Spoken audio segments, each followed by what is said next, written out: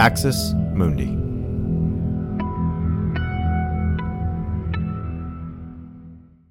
You're listening to an Irreverent podcast. Visit irreverent.fm for more content from our amazing lineup of creators.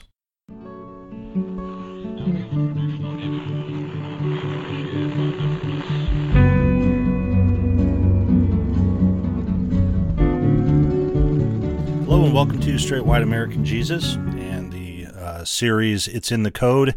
My name is Dan Miller, Associate Professor of Religion and Social Thought at Landmark College.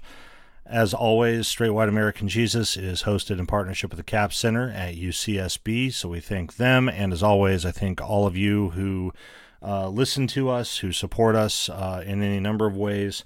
And with this series, It's in the Code, Decoding American Religion, American Christianity. I want to continue thanking those who keep the ideas coming in. I want this to be something that is kind of a collaborative project, right? As people send in the ideas and thoughts and questions they have about how to make sense of the kinds of things that appear in American religion, the way that American, let's say, religionists talk. And so I've been really, again, just overwhelmed by the responses I've gotten from folks. You can reach me at Daniel Miller Swaj, Daniel Miller SWAJ at gmail.com. Getting all my emails mixed up. So Daniel Miller Swaj, SWAJ at gmail.com. I continue to receive these and look through them and sort through them. I think I mentioned in the previous episode, I was recovering from COVID and have largely recovered from that. And so thank you to everybody for the kind thoughts. But it has put me even further behind in responding to emails. So even if I don't get a chance to respond to everything that people send me, please know that I'm seeing them and kind of sorting them and compiling them and trying to respond to them in the series. So with that in mind, our theme for this episode is what I'm calling Cool Kid Church. And this episode, this theme focuses on an issue that several of you have raised. It's also an issue that's near and dear to the heart of my co-host, Brad Onishi. And again, it's what I'm calling Cool Kid Church. And what do I mean by this, right? What I'm describing, I want to try to paint a picture for a few minutes here of a very particular expression of Christianity. And for a lot of you out there, this will be familiar.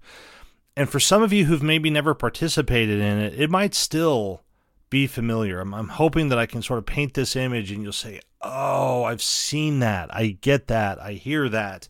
And for those of you who might have been participating in this kind of Christianity, I think this will ring true for you as well. And if you've been, it's not always a suburban phenomenon, but I associate it strongly with that. If you've been in any suburb outside almost any major city in America, you'll probably be familiar with this phenomenon. And this is especially true in parts of the country with the kind of sprawl, right, that moves out. Or if you're I used to live in Washington State, right? And in Western Washington, you've got kind of, the main cities of Seattle and then Tacoma and then Olympia, and they're all spaced out, but basically things just sort of sprawl in between the three of them so that it's like one big long strip. It's that kind of phenomenon, right? Anywhere where you live where there's that, where there's a strong focus on entrepreneurship and startups of different kinds, this is the kind of cultural context that we're talking about, right? Suburbia, sprawl, startups, pretty affluent, fair amount of money flowing through and so forth. And when I talk about Cool Kid Church, the first thing to say is that these are churches that don't look like churches, and they pride themselves on not looking like churches.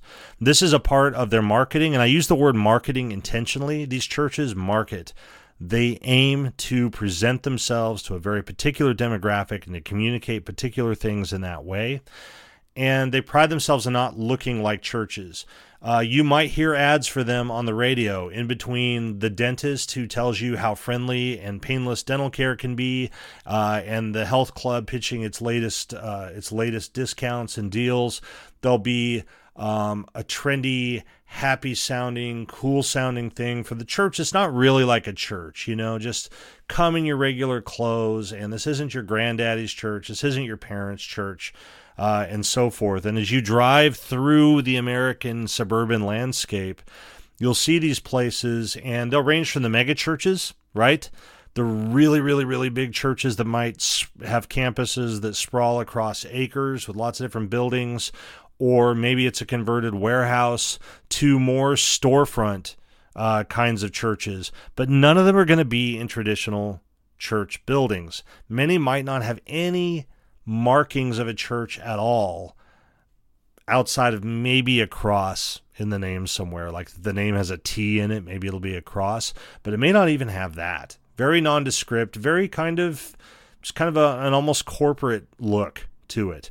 And they'll have names like Epic Church, or just The Fellowship, or Wave Church, or Harvest Life.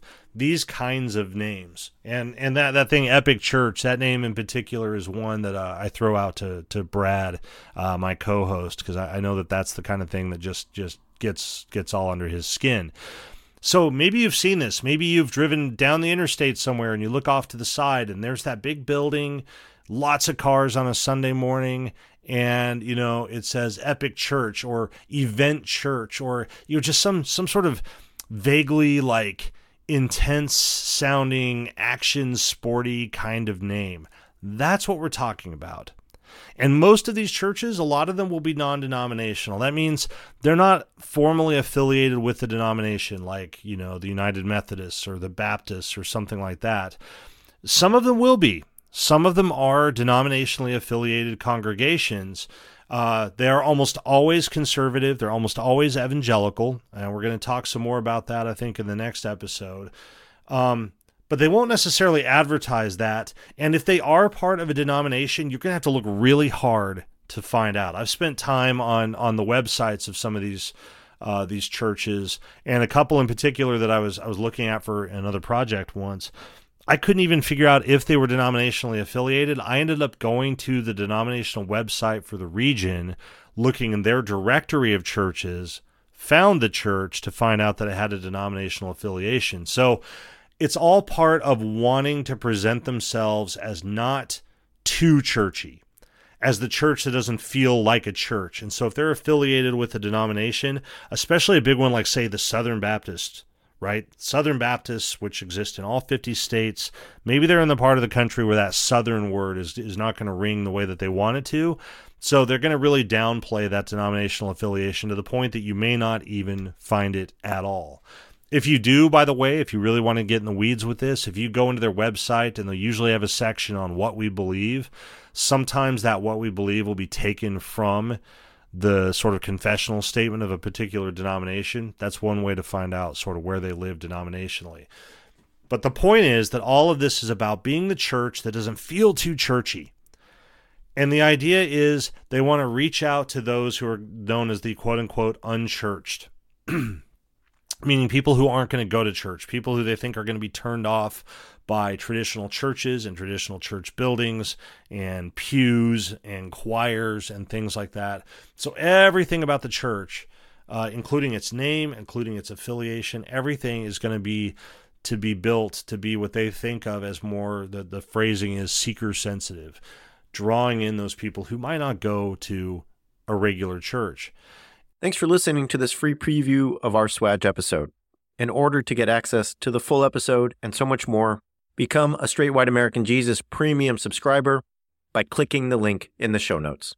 It'll take you like 2 clicks, I promise. In addition to getting access to this episode, you'll have access to the entire Swag archive, over 550 episodes. You'll also get an extra episode every month, ad-free listening, Discord access, and so much more.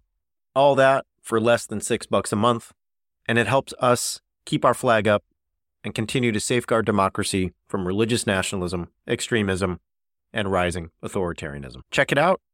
It's not hard, I promise.